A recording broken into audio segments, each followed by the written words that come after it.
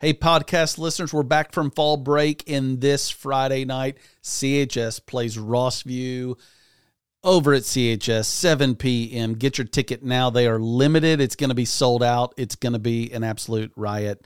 We don't talk about that at all on the podcast. That's why I'm mentioning it now. But I think you'll enjoy the podcast today. Grant Lauda, Clem Chowda, and I give it to you straight. Enjoy the podcast. This is a podcast from Real Life Sango in Clarksville, Tennessee. Thank you for being a part of our online community. We would love for you to join us at 8:30 or 10 a.m. on Sunday morning at the City Forum. In the meantime, if you would like to share a prayer request, make a financial contribution, or take a step at Real Life, you can text MISSION to 97,000. Now enjoy the podcast. Welcome to the podcast. Grant Lauda, Clem Chowda. Howdy, good morning. Hey, man.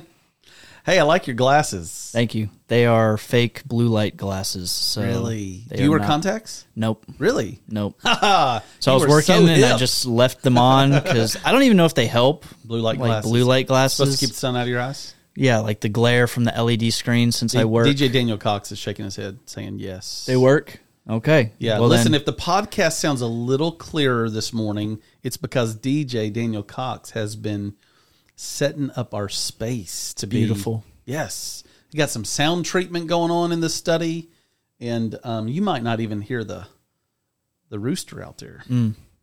Yeah.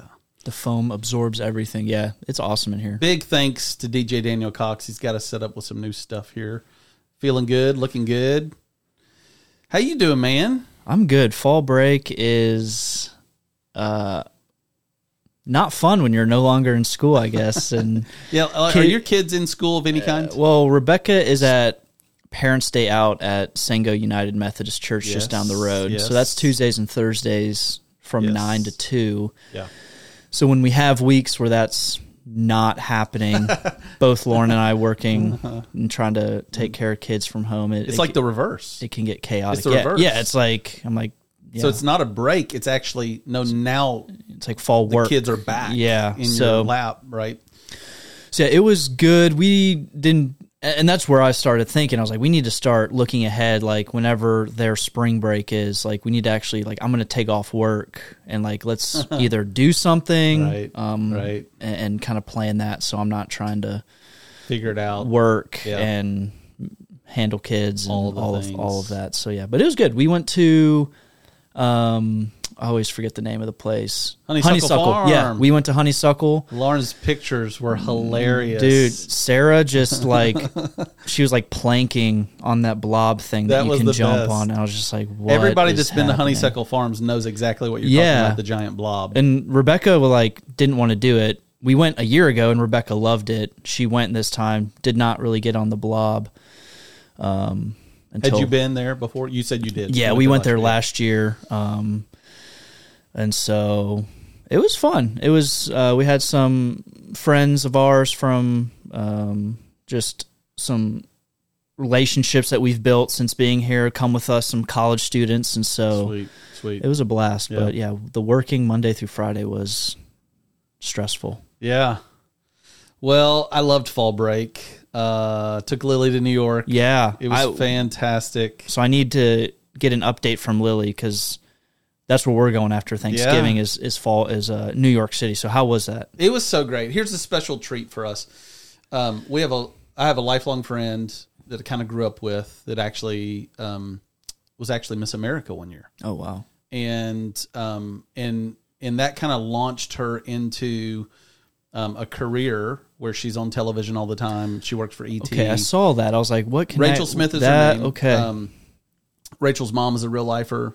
Okay. So awesome. I had the privilege of officiating Rachel and her husband Mike's wedding a couple of years ago. Anyways, she's like the most genuine, kind, awesome person. And so, gosh, I think I pinged her the morning, like as we're driving into the city, maybe. Wow. Maybe it was earlier that morning in the airport, and just said, hey, we'll be in the city. Any chance we can pop in and say hello? And she gave us the greatest little tour of her office space and showed us where she does all her interviews. And we're so proud of her. But it was a really cool treat for Lily to get to see this strong woman working in a secular environment, yeah, so that was super fun. That kind of kicked our time off. Like we got there, we hit Central Park, and then we just kind of wrapped back around and visited with Rachel. And then an elder in our church in New York that pastored up there called Gallery Church. Okay. I joined this church planting team about 2 years into this plant, and then in 2010 became their lead pastor, Gallery Church in Manhattan. And amazingly, they made it through COVID. COVID like killed so many churches in New York. Anyways, one of the elders, he's been in New York City for probably 15 years now. His wife, she's awesome, Broadway actress. Anyways, he works at NBC at 30 Rock, in the 30 Rock building, and at Rockefeller Center. Yeah, I only know it from the show. Yeah. 30 Rock, Yeah, there you go, right. And so we met up with him, and he gave us a nice little tour of his, space. And when we were there, I'd met up with him a couple times, but it never really gotten the tour, so to speak. Are people ice skating at this point? Not yet, but they were building it out. Yeah, they were building it out. So it'll be ready when we go. There may be ice right now. Let's go. Yeah. It will be, the city will be totally ready for you. Anyways, man, we had a great time. The weather was perfect. Lily was the best travel buddy in New York. And so she wasn't like giggly girly like about things. I think she was like taking it all in, the fact that she lived her first 5 years of life. So I think she was like processing everything that she saw, going, what would life be like for me now if I lived here, and she crushed it. It was awesome. Yeah. Is there like do you think there's like a desire to maybe like go do the city? You mentioned like the strong woman in a secular workforce. Do you think that's maybe a desire of hers of like, man, I just want to be, because Lauren and I constantly talk about that. And she reads a lot of Tim Keller. I am a terrible reader. Shrug it off. I focus all of my energy. I'm like, I just need to read the Bible. The fact that I can read my Bible. God did give us a book, Grant. He did. And I read it. I read that one, but anything outside of it, I'm like, I wish I could, but. Yeah. Do you listen to podcasts? I don't. Yeah. Do you watch YouTube videos? I do. Yeah. There it is. So I watch YouTube videos. You're not just a read my Bible and sit on the couch. You're a read my Bible, watch YouTube. And yeah. That wasn't to sound like all I do is read my Bible. No, it's like the energy that it takes for me to like sit down. It's all. I feel your pain. Yeah. Because I'm a very slow reader. Very slow. It's like I savor it like I'm sipping a latte. And when I was in seminary, it kind of ruined it for me, because I learned that the majority of the times when someone submits their book proposal to the publisher, oftentimes the publisher will tell them, hey, we need 75 more pages. Interesting. Are you kidding me? 75 more pages. We need 35 more pages. Are you kidding? Are you kidding me? It's like here's my meat. Here's my meat and potatoes in this book. And they're like, yeah, you need to fluff it up a little more. bit. Yeah. So now when I'm reading books, I'm like, what percentage of this is this is the just fluff chapter. Anyway, so I'm usually reading 3 or 4 books at a time and don't finish any of them. Yeah. It's just the way I want to share with you, you were asking about Lily, and if she aspires to that, Yeah. So I didn't realize this, but Lily has an actual list. She doesn't call it a bucket list, but it is a bucket list. But she doesn't call it a bucket list because she doesn't like calling it a bucket list. But she's got her list. The phrase is for when you kick the bucket, right? I don't know. Yes. When you kick the bucket, like as you die. Before you die. Here's the thing. Obviously, yeah. Right. So she's got it on a note, like an iCloud note on a note app. And she's got it like where she can like check it that it's done. Mm-hmm. Okay. Well, I didn't know until we're literally on our trip that she has a list. Oh. And I'm like, would you send me your list? Like, we're headed to Chinatown, and she tells me that it's on her list. And I said, what list? And she says, I have a list of all the things I want to do. And she starts rattling off all these things that she wants to do. Are you ready for this? I'm ready. All right. Maybe. Okay. Try to surf, shoot a gun, eat dragon fruit, which is checked off, parasailing, ride an elephant, go to a Broadway show. Had I known, go to a Broadway show. No. Had I known that was on her list, I was like, Lily, I didn't know you wanted to go to a Broadway show. Like 60% of these are New York City stuff. Right. Light lanterns and let them go. Go to the Eiffel Tower. Learn how to ski. So to any young man that is interested in my daughter, beware. Yeah. This is in her heart, and you better She said try surfing, and she said learn how to ski. Those are two different. So maybe just try surfing once. I'm not sure that she was, as analytical about it as you are, right? Yeah. But learn. Yeah. But you could jockey with her on that a little bit. Yeah. All right. Get some really cute pictures at the beach. That's checked off. Learn how to golf. Lily, my daughter. Snowboard. Go to the Coliseum. Go to Greece and tour the city. Ride real fast on a horse. Go in a hot air balloon with someone. Go to the Statue of Liberty. And now it's checked off, and now she's got in parentheses again. Oh, okay. Again. Yep. Make sushi. She wants to make her own sushi. Make a blanket with someone. Make macaroons successfully. She's tried it unsuccessfully. Go and swim with the sharks. Go swimming with the dolphins. Why? What? Sharks? You need to have a conversation and get to the bottom of why. Go to the Leaning Tower of Pisa. Go to Chinatown in New York. Hey, we did that. Check. Deep sea fishing. Come on, Lily. Skydiving. Parker, brother, and you made a promise that when he turns 18, y'all will go together. Oh, okay. That's okay. Play a song on the guitar, sit in a high mountain, and just appreciate the view. Okay, that's all I got from her list, but it's pretty my gal extensive. Knows what she wants to do, right? She's got big dreams.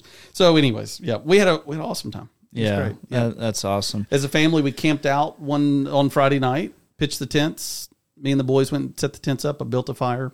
Chad Hendricks, real lifer, gave me some fire starter. It looked like a big bag of hamster shavings. Yeah. Fire started right up. It was awesome. Felt like a Boy Scout. Are you a Boy Scout if you're using fire starter though? I still felt like a Boy Scout. That doesn't seem. I have no shame. Like I feel like guys take pride in like I'm going to start and like build this fire how you're supposed to. I'm like give me gasoline. Yeah. I'm going to start this puppy. So I have a drift toward let's go to an urban city and stay in a hotel and sip at the coffee shops and go to the bookstores and maybe go see a sports game. Like that's where I lean toward. Okay. But I have an amazing appreciation for let's build a fire and let's open our hearts and let's talk till midnight and let's roast a hot dog. And I'm just not good at setting it all up. Yeah. And we set it up. And it was great. That's awesome. Yeah. That's exciting. So I hope we'll do it again. We'll see. The bucket list, or not bucket list, sorry. I'm just still thinking about all about those. Lily's list. Those are, yeah. I don't have one. I don't think I've ever made one. So I think that's something I maybe need to do. There you go. Create one. Yeah. Not swimming with the sharks, though. Yeah. Yeah, I was asking about, I feel like I'm always chewing on this. I just, as a father with 2 daughters and who knows how many more and I'd be curious your thoughts. 8. 8 kids? 8 more. That's how many we need? I don't know. So 10 total. I mean, you said you didn't know. I just thought I'd help you with it. Okay, so we'll pray on that. But like you're in full-time ministry, like you're vocational ministry. And so when you look at your kids and like the desires of your heart as like a full-time pastor, like, man, I would love for Lily to like just, and I think Tim Keller talks a lot about that of like Christians who are sold out for Christ in the marketplace, in the secular workforce. So I didn't know if you had him like, man, I would love to see Lily just confident in her relationship with Christ and just killing it in the secular force, just being the salt and light in that space. Or like, man, it'd be cool if she worked at a church for her whole life. And yeah. I don't have any particular vocational aspirations for my kids. I want them to find what they like, what they're good at, and do it to the glory of God. Yeah. Certainly there's some vocations that serve the common good more than others. But all of work can be sacred. God put Adam and Eve in the garden to work. So, in some churches or in some Christian cultures, there might be this unhelpful divide of vocational ministry is more sacred than regular work. I think that's unhelpful. I think that's unbiblical. And yet, I don't think we should in any way diminish. It's like the Apostle Paul in Acts 20:24 said, I do not account my life of any value, but only that I may, fulfill the calling to testify to God's grace, right? And so, but even Paul had seasons where he was tent making, right? Like, so he was working so that he could preach the gospel and not be a burden to the churches, So, but to answer your question, I don't have any. It's interesting. Lily has expressed a call to ministry. I don't know if I told you that. Yeah. So a couple of years ago at Disciple Now, she responded during the response time. Wow. Said, "I believe God's called me to ministry." Yeah. But what I love is that she's been able to see women in our church serve the church in part-time ministry roles and do other things. Yeah. So I feel like Lily has kind of a healthy, diverse perspective of what her calling, what it could look like in terms of serving the church. But I do think that she will, vocationally actually serve the church. Like as an expression of this calling she senses. It was wild, man. We were out on our trip. We were actually talking about recruiting volunteers. And I was just asking her about it. And her response is so amazing. She's like, "Oh yeah, it'd be easy." And I was like, "Tell me more." Like, please. What would be easy about it? And so you just see, God's gifting in her in beautiful ways, because a lot of leaders do not find recruiting volunteers easy. Yeah. And my 14-year-old daughter's like, "Oh yeah, everybody ought to be serving the Lord." And if you get the teenager to serve, and then you get their mom to serve with them, and yeah, why would you not want to give an hour? And she's just rattling it off. She's like building the case. She's like recruiting me. I'm like, "Lily, where do you want me to serve?" Yeah. Yeah. And so look out, church. Like, we might empower Lily pretty soon to be on the volunteer recruitment. That's awesome. Yeah. Sunday night brain dump. Let's go to it. Yeah. Did you take a week off? You took a week off, right? Yeah. Fall break. I mean, not because I really wanted to, but yeah. Took a week off. Yeah. I'm always curious. I did a wedding the Sunday night before that. That's right. Did a wedding, and then our flight left at 6 a.m. Okay. Understood. Yeah, I make up cuss words when I fly out at 6 a.m. You make up cuss words? Make up new cuss words. What does that look like? Are you able to share? Is that you wouldn't know, you wouldn't recognize them as cuss words because they're just I speak in tongues. Oh, okay. No, I don't know. I'm kind of joking. I really don't make up new cuss words, but it's just like when you fly out at 6 a.m, you're like, "Why did I do this?" Yeah. However, this particular flight to New York with Lily, waking up really, really early, I didn't feel that this time. Is it direct? It was. Direct. It doesn't have to be, but it was. It was. About 10 years ago, I started saying, if it's got a direct flight, I'm going to pay the extra. I'm going to, Yeah. That's what happens when you get old, Grant. Yeah, we haven't flown in a while, but layovers are just sometimes just. I used to love it. I used to love layovers. Yeah. You'll have to ask me someday, like, you probably already know this, but like I used to make it a game to see how many like extra ticket vouchers I could come home with. Let me just tell you a quick story. Okay. You ready for this? Yes. I was traveling and preaching. We were living in Louisville. I was in seminary. Susan and I were in our first couple of years of marriage. I'm preaching like in North Carolina somewhere. I'm flying home, and I can't remember where I was flying home from. They come on and they make an announcement. If anybody on this flight is willing to take a later flight, we'll give you vouchers, yada, yada, to such and such. So I go up there and I say, "I'm interested. Can you get me to Louisville tonight?" So they start typing away on the keyboard, and they're like, "Well, we can actually give you a cab ride." Like, I was in Charlotte, and they were like, "We can give you a cab ride down to Raleigh," or, something like that. Something like that. It was like, I don't know, like an hour and a half cab ride or something, I think that's right, yeah. And we can put you on a flight to go there, da, da, da, da. And I'm like, "Okay, let's do that." So I get like a $200 voucher or like a $400 voucher. I can't remember what. And then a cab ride to the other airport, boom. And then I get there, and then for that flight, they come over the intercom. "We're looking for somebody to take a later flight," So you're just getting vouchers. You're just yeah. Because you're not stressed. I feel like people I'm not stressed flying either, but you're like, I'll delay it. Just give me some money. Solo. Yeah, for sure. Yeah. Anyways, turns out what happened, and I can't even remember all the details. It's on an old blog post. I ended up coming home with like maybe $800 worth of vouchers. And I actually, because of the flights and the way they rerouted me, I actually got home to Louisville earlier than I was supposed to get home on my original flight, and with all the vouchers. That's insane. Yeah. Are you one of the people who, as soon as the plane lands and the do plane you stand lands, or the plane lands? Sip some more of that coffee. Yeah, I know, right? The plane lanes. The plane lands, and then like you're the first person up, even if you're like, and start getting your luggage from the overhead carry, or do you wait? That's my beef with flying is like the plane lanes. The plane lanes. I'm gonna be struggling with that today. Did you know I said fart twice in my sermons 2 weeks in a row? You weren't a real lifer yet. No, but I was gonna say last week. No, you didn't. It was dreadful. Did you just get roasted for it? More so than singing? I mean, people were kind. Okay. But I was so humiliated. 2 weeks in a row. I was trying to say the phrase, "We fight for margin." Fight for margin. And it came out, "We fart." Yeah. And done. Okay. Done. Were you, Daniel? Were you there then? Were you there? Did you hear that? Okay.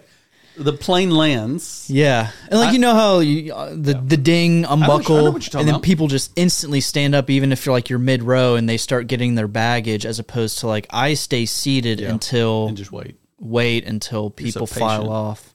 Yeah, because I think people get just super like territorial when they're traveling, Yeah. and like Yeah, it gets kind of weird. it's You- weird you versus like just chill. Like Yeah, you always have that one overly aggressive person. Yeah, it's like an 80-year-old woman next to him. He's just like elbowing her so he can get up and get his luggage. But okay, I feel like there's a lot of things to maybe make fun of you for, saying fart, singing in a sermon. But I'm not a fan of this cold brew coffee. So Sunday night brain dump.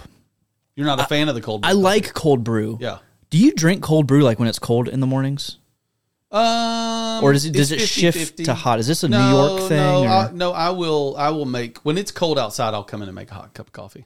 Yeah. Yeah, I'll sip cold brew until it gets really cold.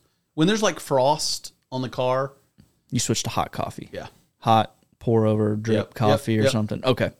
I'm always just amazed at your commitment to cold brew, because even like now I'm like, man, a hot cup of coffee would I'll make you a hot cup of coffee. no Next cold brew. time. Cold brew does energize me more, I feel like, than hot brew. So, but I'd love to hear more. I mean, you kind of mentioned your morning routine, which I always think is interesting to kind of get a behind the scenes. Yeah, that's where you're talking about the cold brew. Yeah. From Sorry. the brain dump. Brain dump. You mentioned my normal Sunday morning routine is to head to my study early, sip some cold brew coffee, and pray over my sermon. But since this past week, you didn't have a sermon, you did the interview, which we'll talk about later. Kind of what I would love to just like walk us into that moment of you maybe sermon prepping, or what that looks like. Yeah, man. Well, we could talk at length about sermon prep. I actually have a meeting with Clay today where he's trying to map out his sermon calendar for the next year. Yeah. It's pretty excited about working with him on that. Let me just say this. Like, since God called me to preach when I was 18 years old, I have been in a constant posture of learning how to do it since then until now, still. So I'm always learning. I'm always trying to get better. I'm always trying to improve. Like, it is my craft, and I want to perfect it to the glory of God. God's word is worthy of being served. Yeah. So we can preach in a way that serves the word. And that's what I want to do. I want to preach in a way that serves the word. I want to preach in a way that serves the church, serves the listeners. Certainly preaching is rewarding and fulfilling to me, but that's not the purpose of our gifts, the spiritual gifts that God's given us.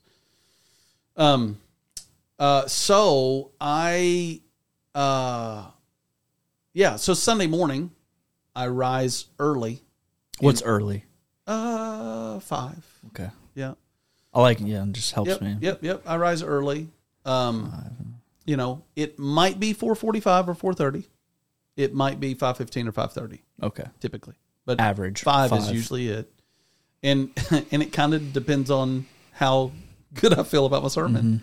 Do you normally feel good about your sermons, or are there some just like, man, Lord, this was normally. Okay. Normally. There's sometimes. So sermon prep. I read through the text. I want to get a sense. I just want to get a sense of the text. I want to meditate on the text.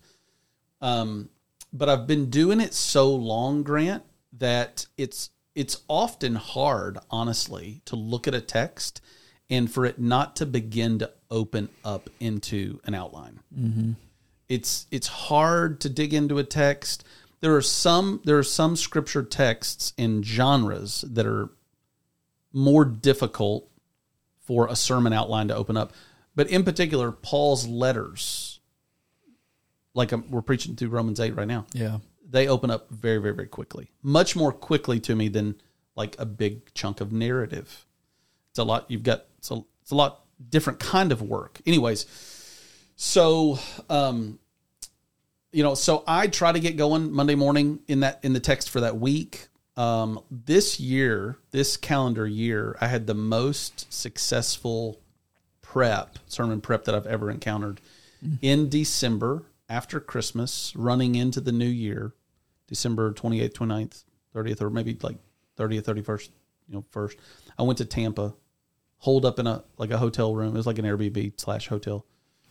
And with the goal of mapping out like the book of Ephesians. Wow. Outlines. And I've always wanted to do that. I've always wanted to be 6 months ahead, but not until this year have I been that far ahead. And I didn't get 6 months ahead, but I was a solid 6 weeks ahead with outlines. And that made the preaching prep on the weekly basis thrilling, absolutely thrilling, because I'd done the heavy lifting of mapping out an outline of, okay, what's the structure of this text? What's the flow of this passage? What's the big idea? What are the, what are those hangers? Anyways. So then, and when you do that, here's what's beautiful about that. Now your brain is kind of a sponge where you start bumping into things in life that drop into those categories where you've already done the prep. So now you have this conversation with this so-and-so, or you listen to this podcast, or you watch this show, or you experience this parent doing this thing at this ball game, or whatever it is. And you're like, oh my gosh, that fits perfect. That's some contextual. It just starts dropping into your outlines, right? God starts writing the sermon for you, essentially. When you do the hard work of outlining it, all these illustrations and examples start dropping in. Anyways, so all that to say, there are weeks that I do not feel good about the sermon. There are weeks that I'm working on it in the weekend, in a way that I wish I wasn't. Imagine like a bull, you get it by the horns, you're trying to wrestle it to the ground. Sometimes it just goes to the ground really easily. It just opens up, and that's what you pray for. My real goal in preaching is to meditate on the text in such a way that I come out of the meditation with a burden, with a clear burden of, I must declare this. That's what I desire stepping into the pulpit every Sunday, is this sense of I must declare this. Is there an exhaustion associated with that? I think anyone listening should be extremely encouraged by that, because I think I'm always like, when I hear any pastor, I'm like, okay, is this just some... They could have pulled that from the internet. ChatGPT could have written the sermon, Right. But hearing each week, I'm meditating. I want this burden to share. Yeah. How is that in regards to just that could be exhausting? Yeah. Well, it's as fueling and rewarding as it is exhausting. So it's both and. The meditating on the text absolutely lights you on fire. It's where my enthusiasm comes from. The Bible says, he who has been forgiven of much loves much. So I'm already coming to the text with this overwhelming sense of I'm an undeserved sinner. I do not deserve God's grace. And oh my goodness. I think there are some mechanics. There are some mechanics that if the structure isn't clear, it can be tiring working out the structure.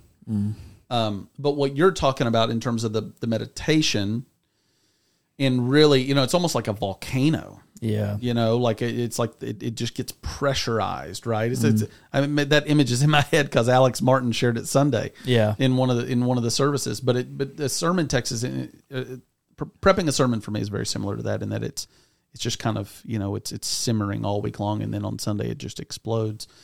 But here's the tricky thing. Here's the tricky part.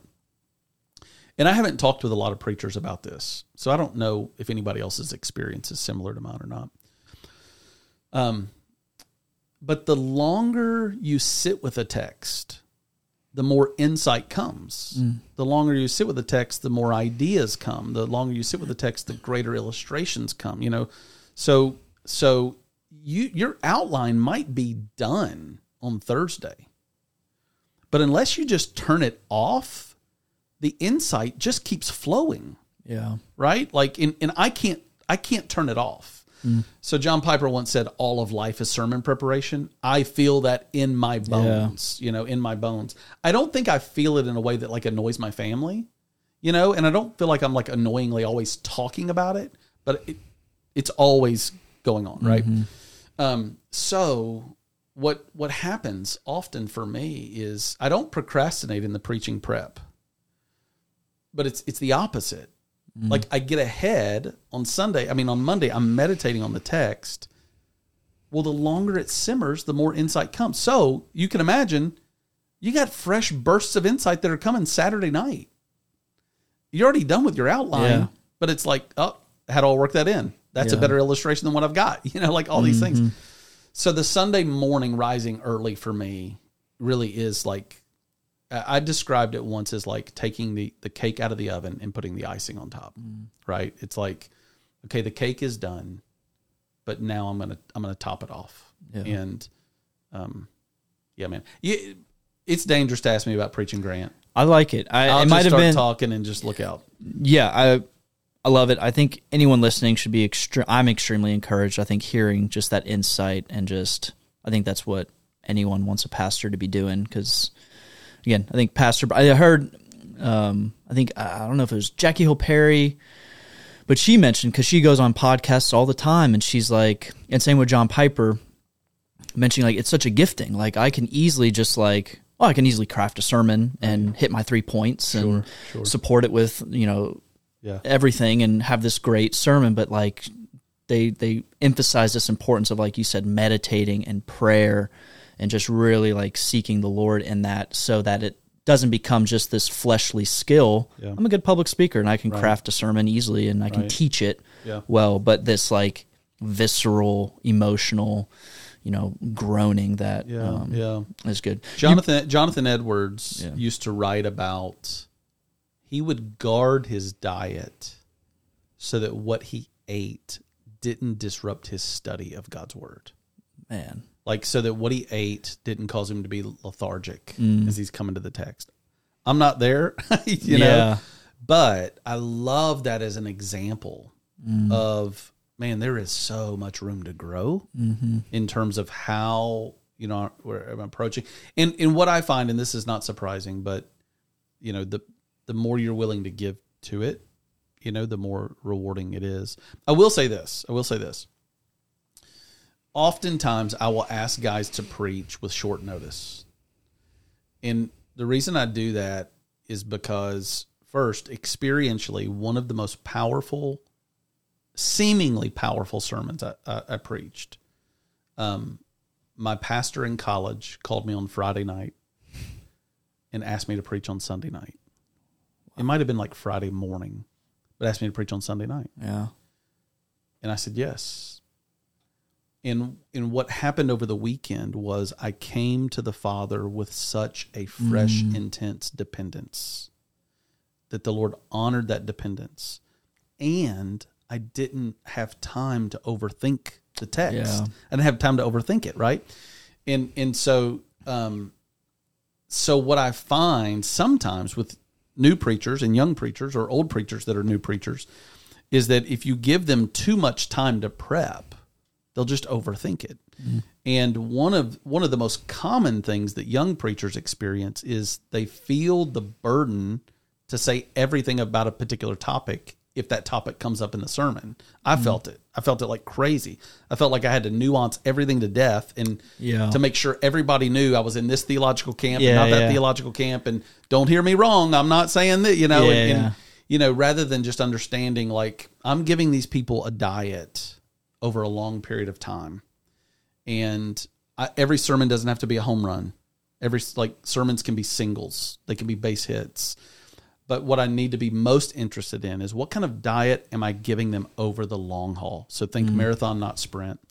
That's with the privilege of preaching every week, I can think that way.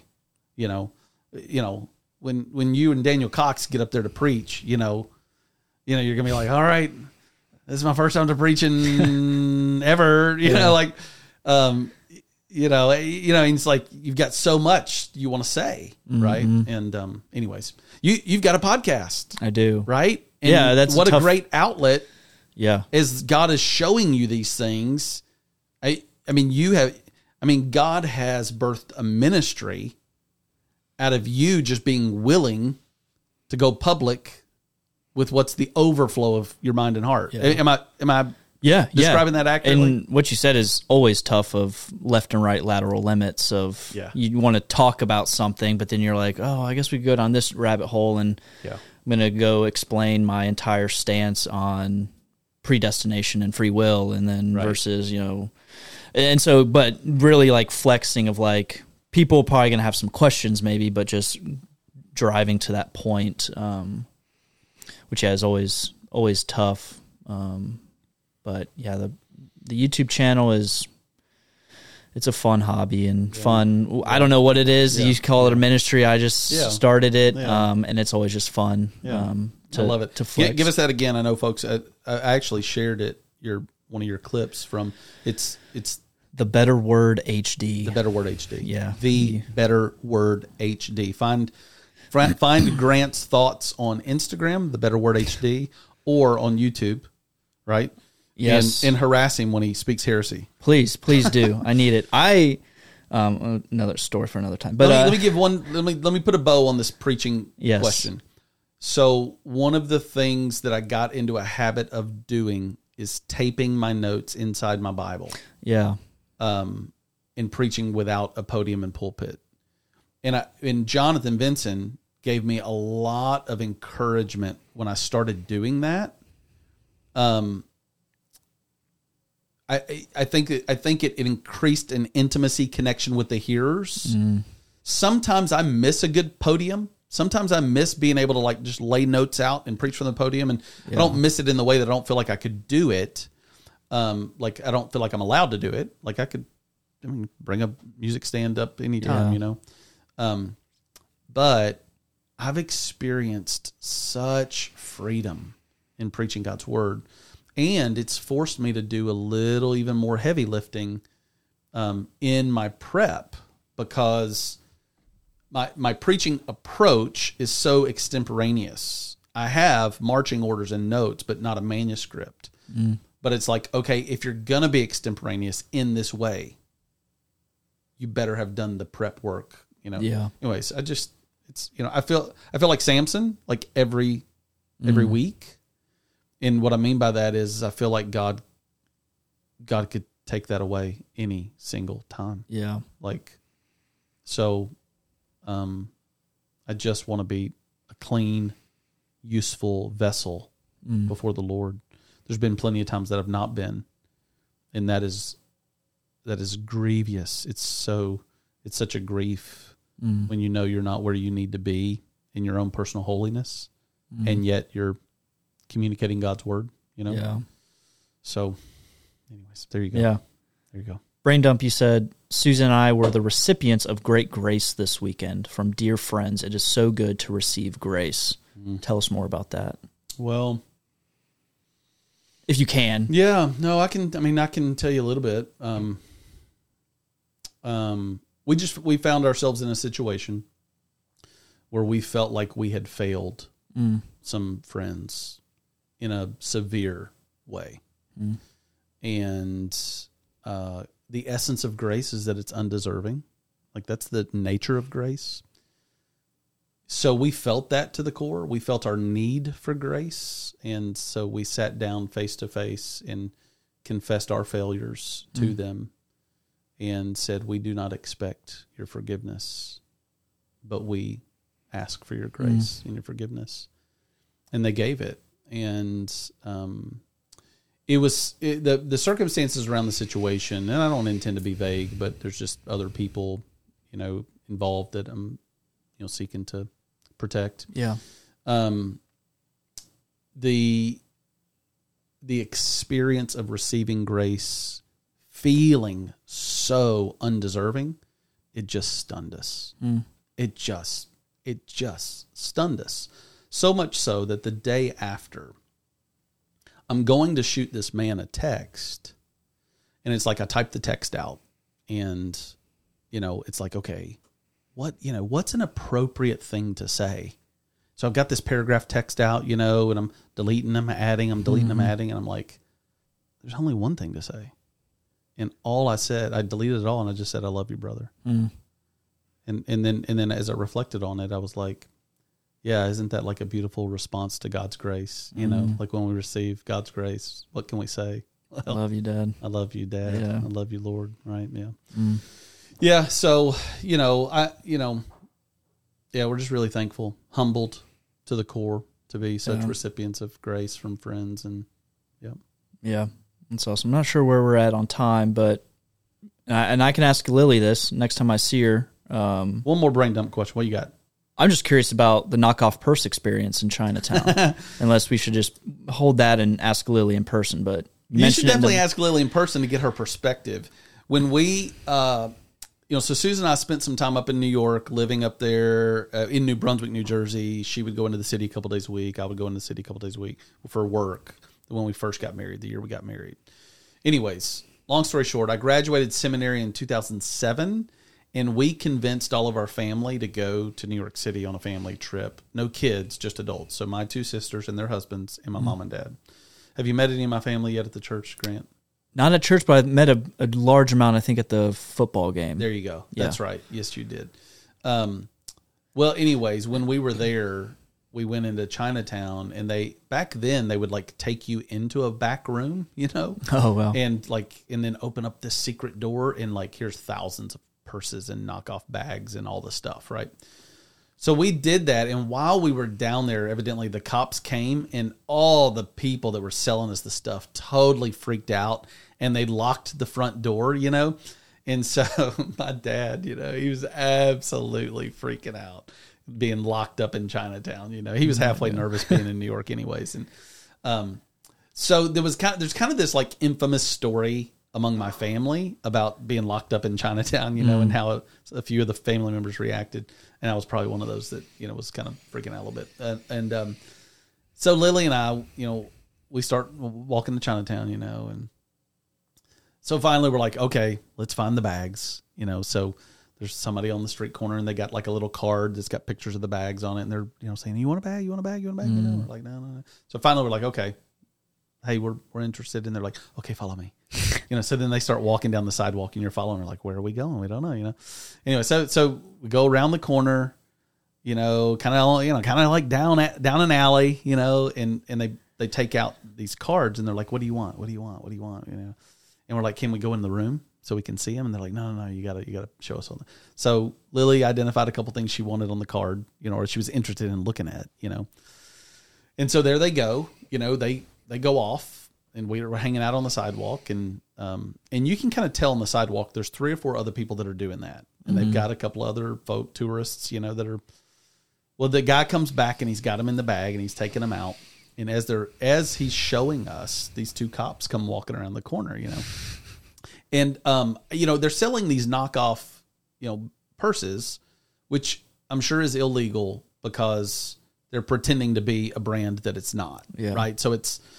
I'm sure that their business is illegal in 100 different ways. I don't know. Anyways, well, around come the cops, and they all freak out, so they immediately like stuff the bags back in, and then like walk off like they're not doing anything, like staring out in the middle of nowhere. And here we are going, so we just kind of start walking off. Well, they're scared they're about to lose a sale, right? Yeah.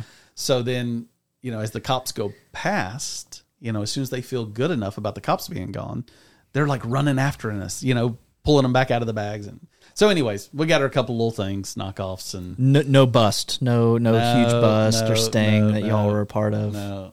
The whole situation almost felt like it was a joke, like in the sense of it almost felt like you were in a movie where they had rehearsed the cops are going to come around the corner, and the ones selling the bags are going to freak out, and like.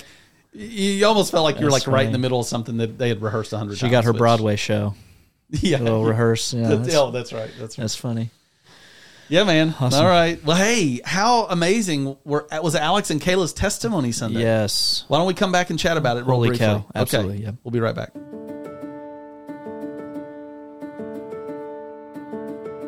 Colossians 1:9-14. And so, from the day we heard, we have not ceased to pray for you, asking that you may be filled with the knowledge of His will in all spiritual wisdom and understanding, so as to walk in a manner worthy of the Lord, fully pleasing to Him, bearing fruit in every good work and increasing in the knowledge of God, being strengthened with all power according to his glorious might, for all endurance and patience with joy, giving thanks to the Father who has qualified you to share in the inheritance of the saints in light. He has delivered us from the domain of darkness and transferred us to the kingdom of his beloved Son, in whom we have redemption, the forgiveness of sins.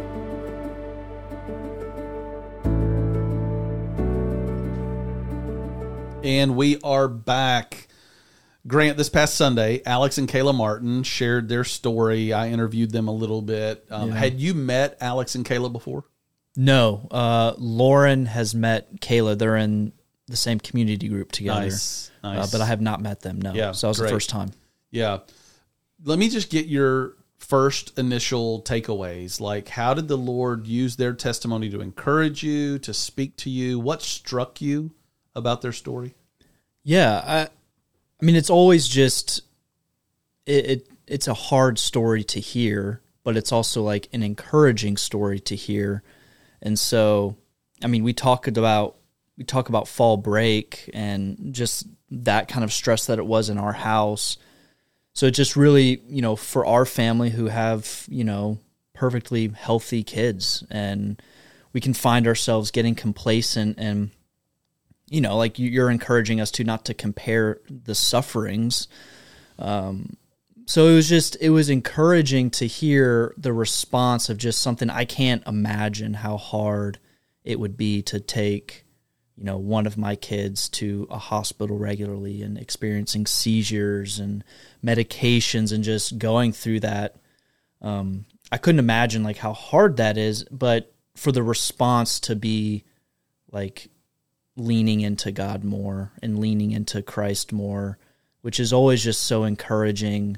Because it's like, what hope is there outside of trusting in the promises of Christ and trusting in, a resurrected body and a redeemed body and stuff. And so, yeah, both Lauren and I were extremely encouraged. And I myself, I can get very complacent and discontent and all of these things. And so it's always, that's why like Hebrews 10:24-25, and let us consider how to stir up one another to love and good works, not neglecting to meet together, as is the habit of some, but encouraging one another, and all the more as you see the day drawing near. So an indirect, it was direct to the congregation, but like me receiving a direct stirring up and encouragement from just this incredible, hard, raw story and testimony of just we're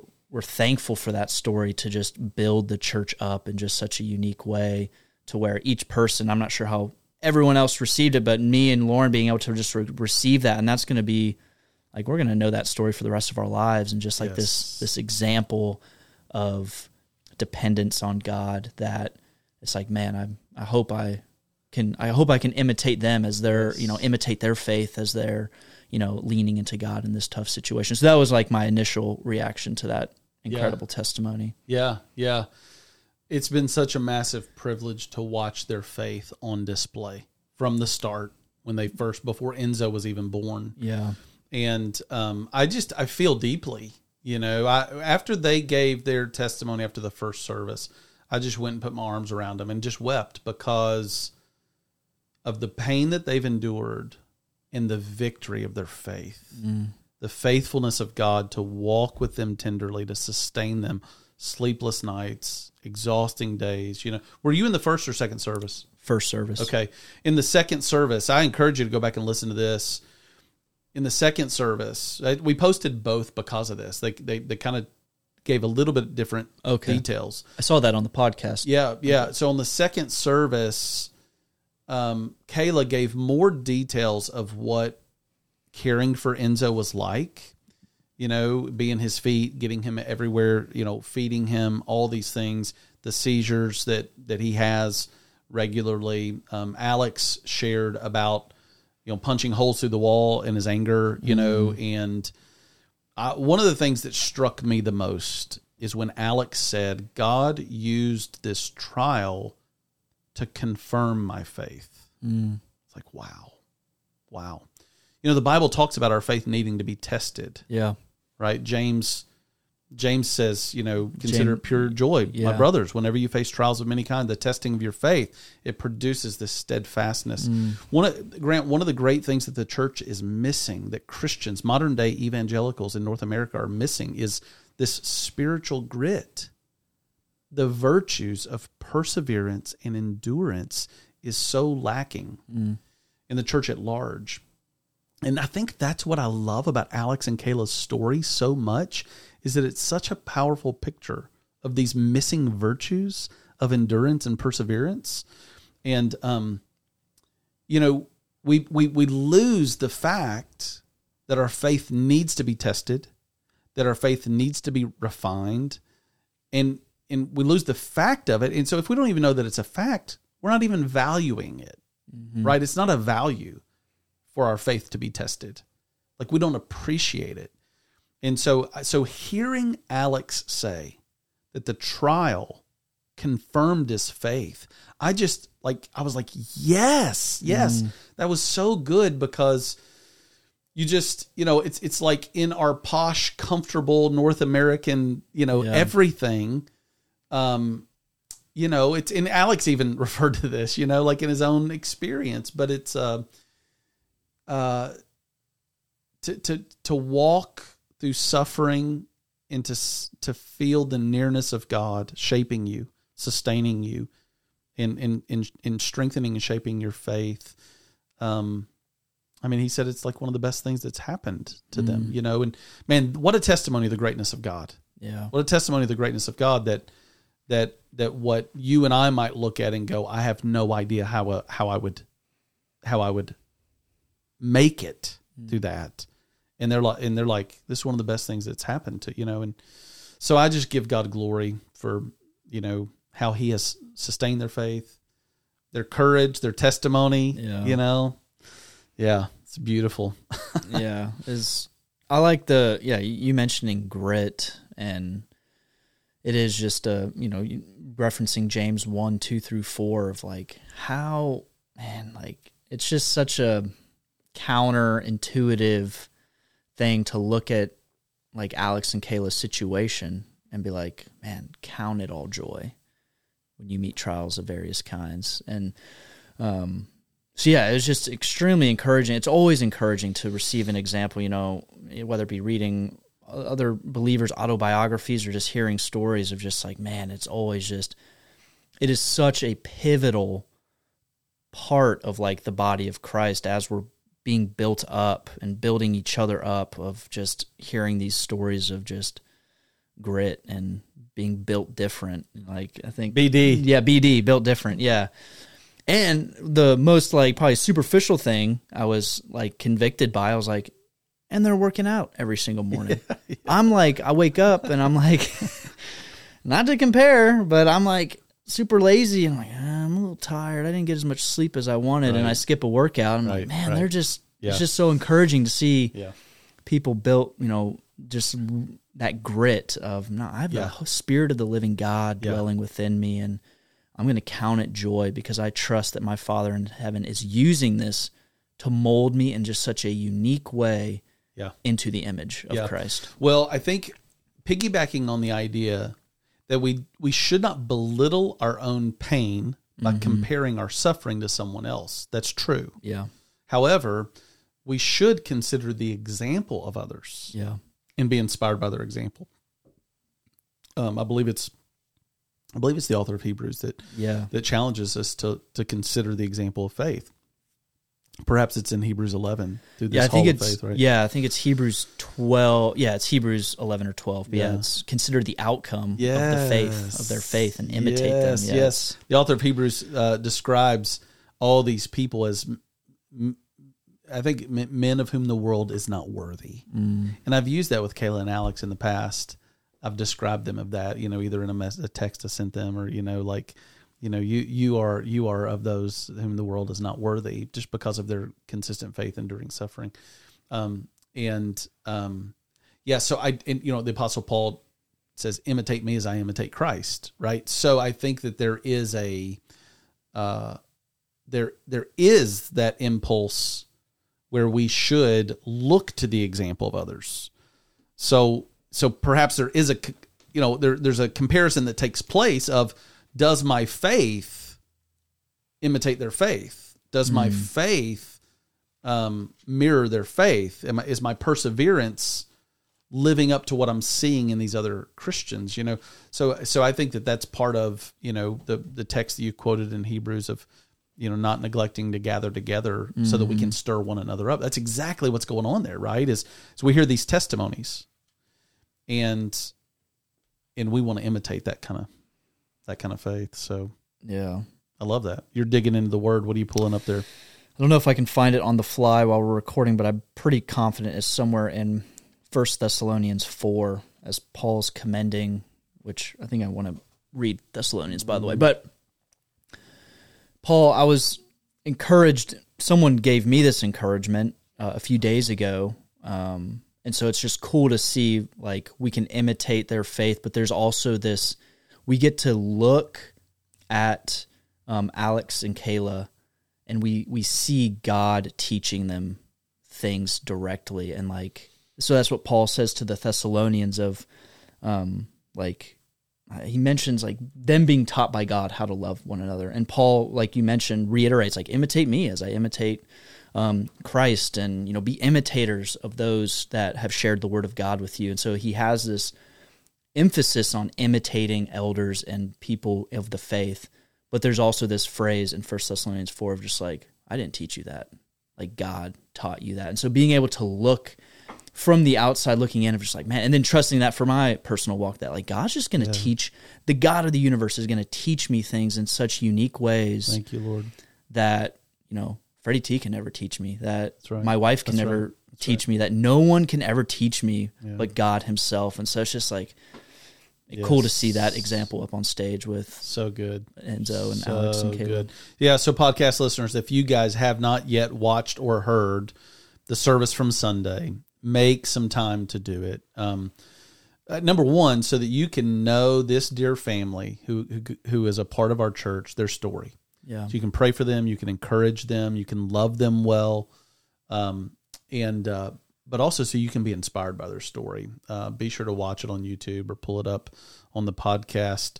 Alex and Kayla, you guys are rock stars. Thank you for reminding us that we are BD, built different. They've got a scenario where they say, they just look to each other and go, BD. It means we're built different. We can do hard things. We got the Spirit of God living in us, right?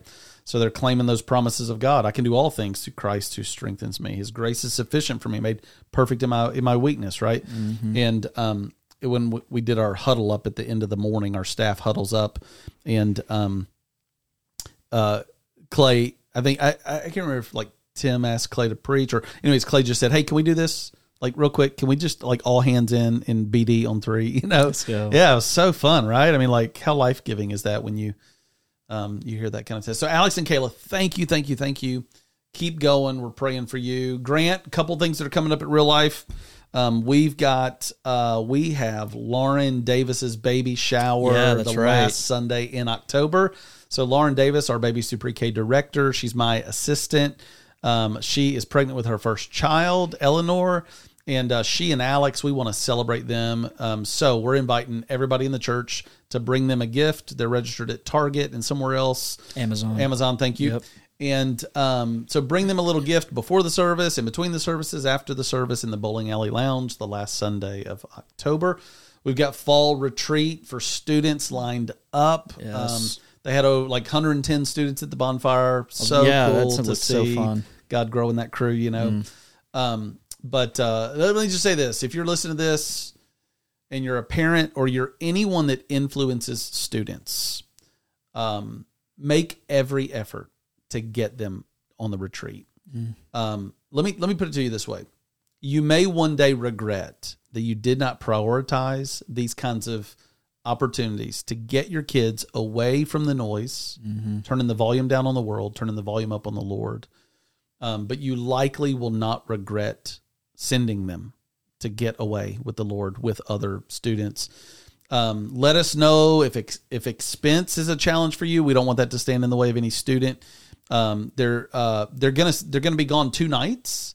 So those that are like my son, who's a football player, they can go up late that night or then go up the next morning and still have a rich experience at the retreat. So they'll be doing their own Sunday morning worship at the retreat. The students will. That's coming up in November. Get them signed up today. Let us know if you have any questions about that.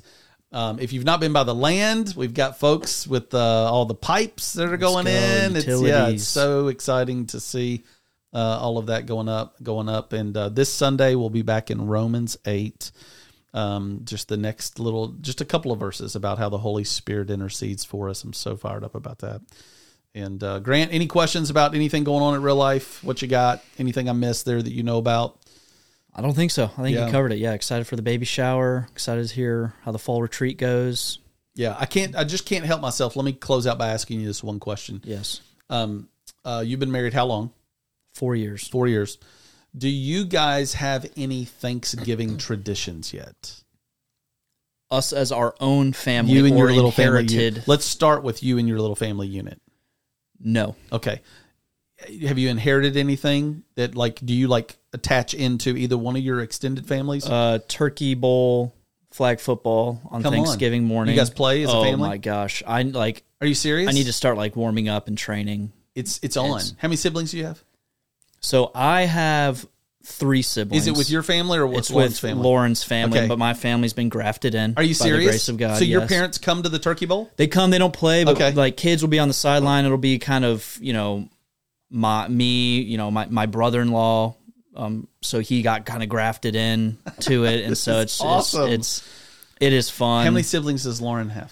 She has 5 biological yes. and 4 adopted. Beza, Nathan, goodness. Seaside, Asphalt, so 4. Holy cow! How many teams? How many football teams do you guys have? We just do 2. Okay, full on. So when people will sub in, I mean, I'm 30 now, so I get gassed after, and I do no stretching, so I'm playing quarterback and trying to be like Michael Vick out there. Yeah. Do you want to hear a funny story? Yes. So we did that once or twice on Thanksgiving, family football. My mom broke her finger, and my brother-in-law Scott broke his rib, cracked a rib. That was the last year we played football. We're not doing this anymore. My mom's finger was all janked up. Oh my gosh! All right, hey man, I love you. Thanks for being on the podcast. This was good, and have a great week, podcast listeners. Thanks for tuning in. Grant, keep it real. Keep it Jesus. Thank you for listening. We trust that God is stirring something special in your heart today. We hope to see you on Sunday very soon. Keep it real. Keep it Jesus.